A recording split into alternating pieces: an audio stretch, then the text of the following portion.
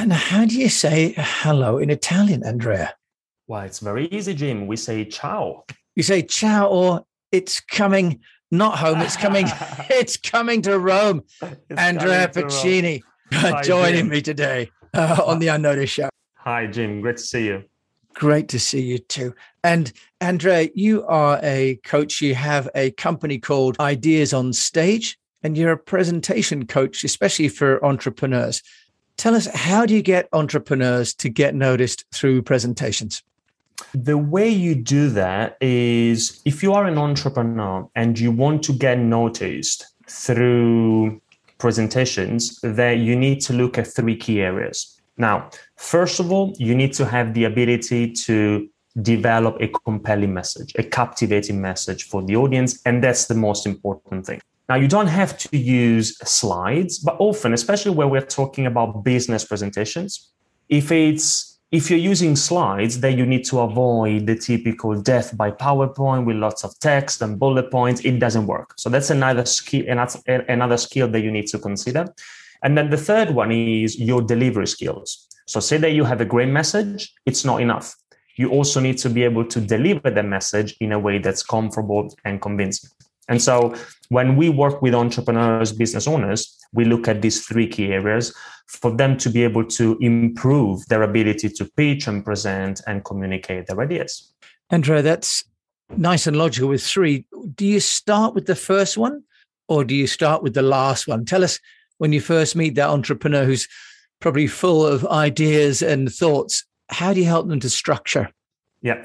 Always start with the first one, with the message. And I would say, Jim, even before that, if you think about presentations in general, actually, you always want to start with the audience. Now, a lot of people, most people, believe it or not, they just start with PowerPoint. They just open up PowerPoint and put together some. But actually, if you think about it, when you give a presentation, it's their presentation, not yours.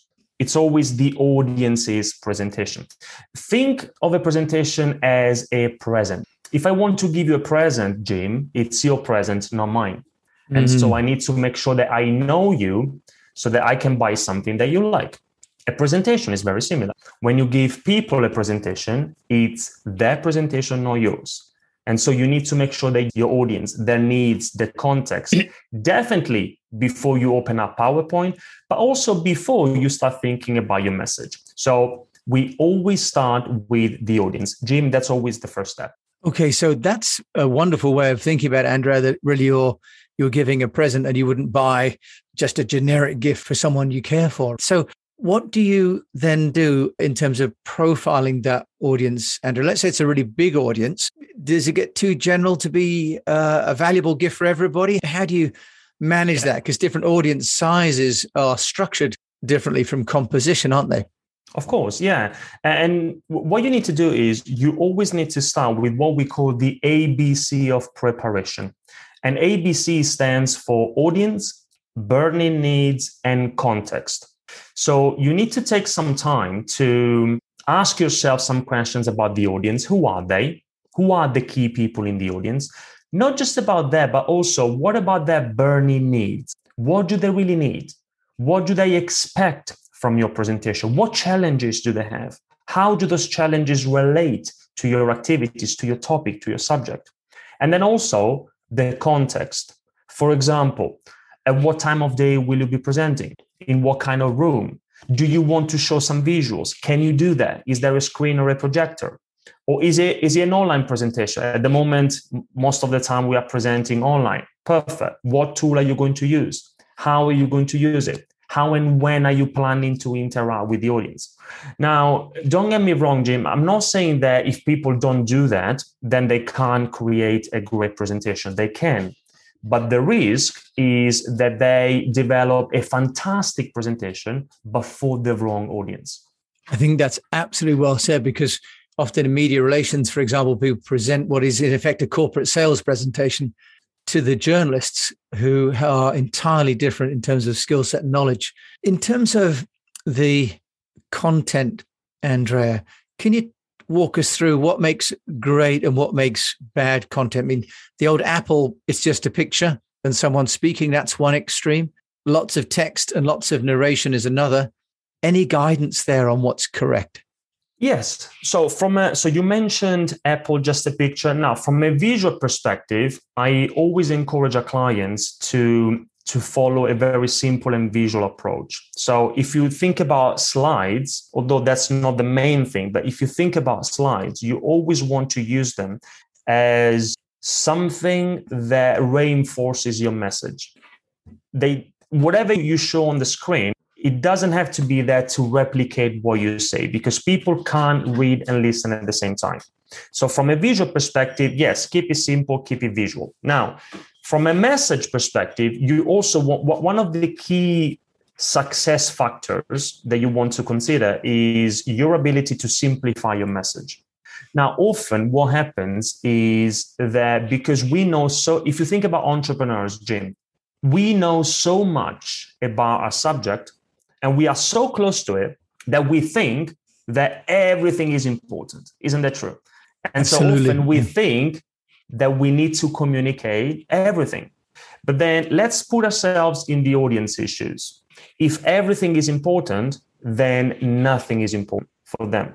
So one key thing to consider is the idea of simplifying the message. If everything is important, then nothing is. And then maybe just one thought, Jim, is also the ability to develop a clear storyline, a clear structure when presenting.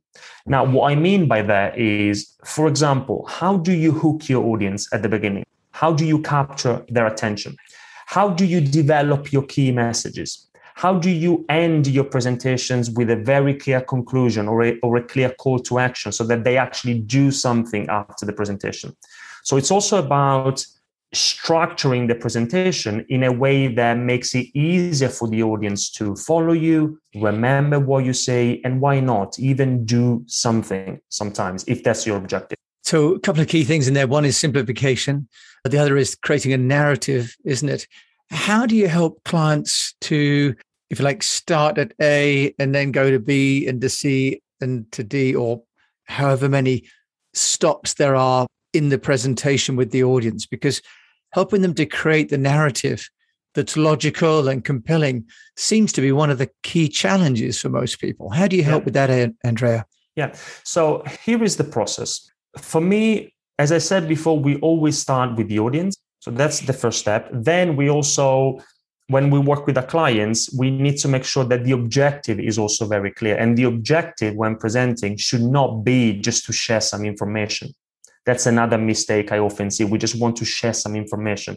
And if that's the case, I'm not saying that can't be your objective, but if that's your only objective, just sharing some information, there is no need to give a presentation. So the objective has to go beyond sharing some information. And then the other step, Jim, is brainstorming. So people also need to be able to brainstorm effectively using simple but powerful creativity techniques for them to be able to identify lots of interesting ideas that then they might include in the content of their presentation. So it's a brainstorming session. After that, you need to take all these ideas and create a clear structure. And for example, one of the simplest but most powerful principles in communication is the rule of three, which tells us that the human mind likes groups of three. In short-term memory, all of us, we find it very hard to remember and process more than three pieces of information. So even if you have, and I say you, Jim, I'm talking to our listeners today. Yeah, of course. If they think that they've got 10 important things to say, or maybe 20 important things to say, or 1,000 things to communicate, it doesn't matter. Just tell them three. Group your ideas in three key messages. So going back to your question, the simplest and most effective presentation structure is you've got an introduction where you need to be able to capture the audience's attention.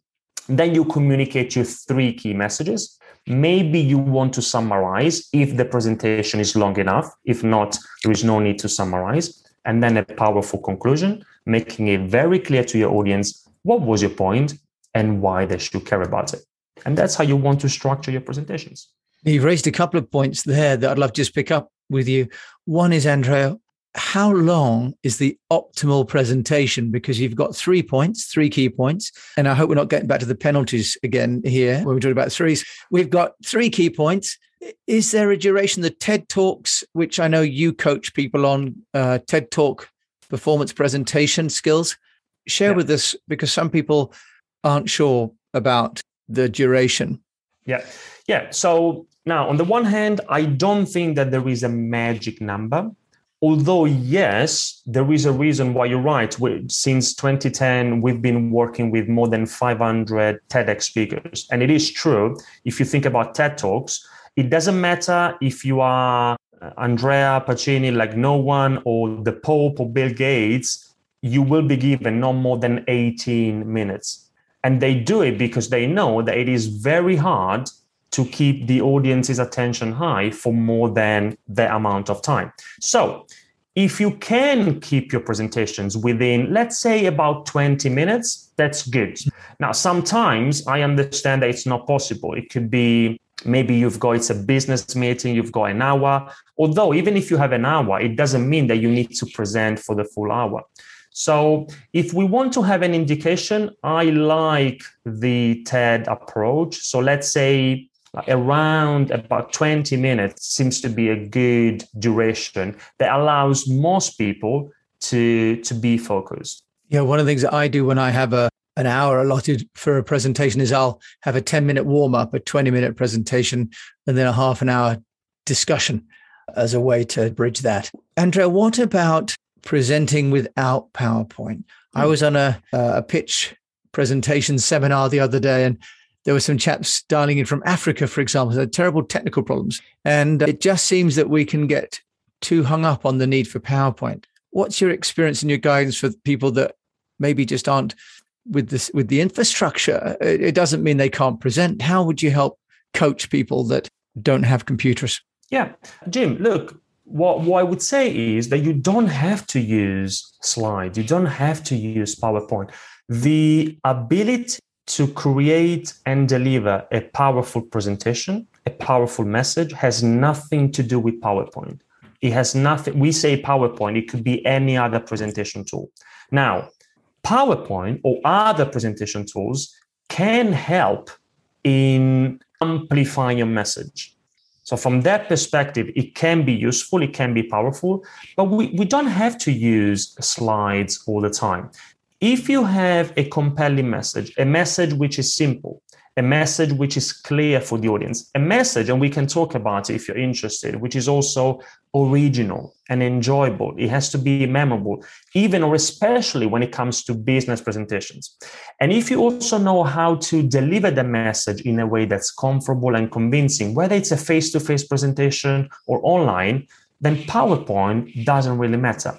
Then, of course, the thing is, once you've developed your message, you should ask yourself a question. And the question is, okay, would it help to amplify a message if we use some slides? If the answer is yes, and only if the answer is yes, then it makes sense to start thinking about, okay, how can we illustrate a message in the most effective way? But otherwise, if you think about TED, now going back to TED Talks, Jim, some of the best TED Talks, they're not using slides at all. So it is definitely possible to deliver fantastic presentations with no technology and no slides.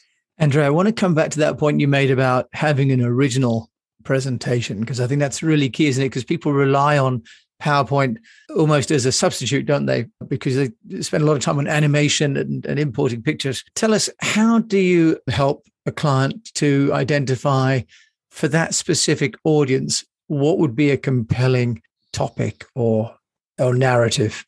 Absolutely. Before I answer, you mentioned animations, and we always tell our clients, look, you need to animate your audience, not your slides. That's a really nice one.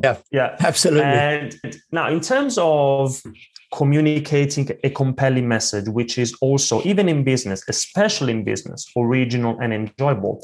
Now, from a very practical perspective, a few tips. Now, one of the things that work really well is to always think in terms of stories and anecdotes and examples.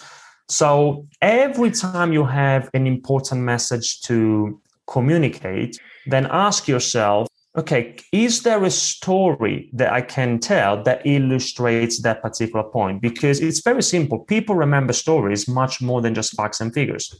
And in business, it doesn't have to be a once upon a time type of story.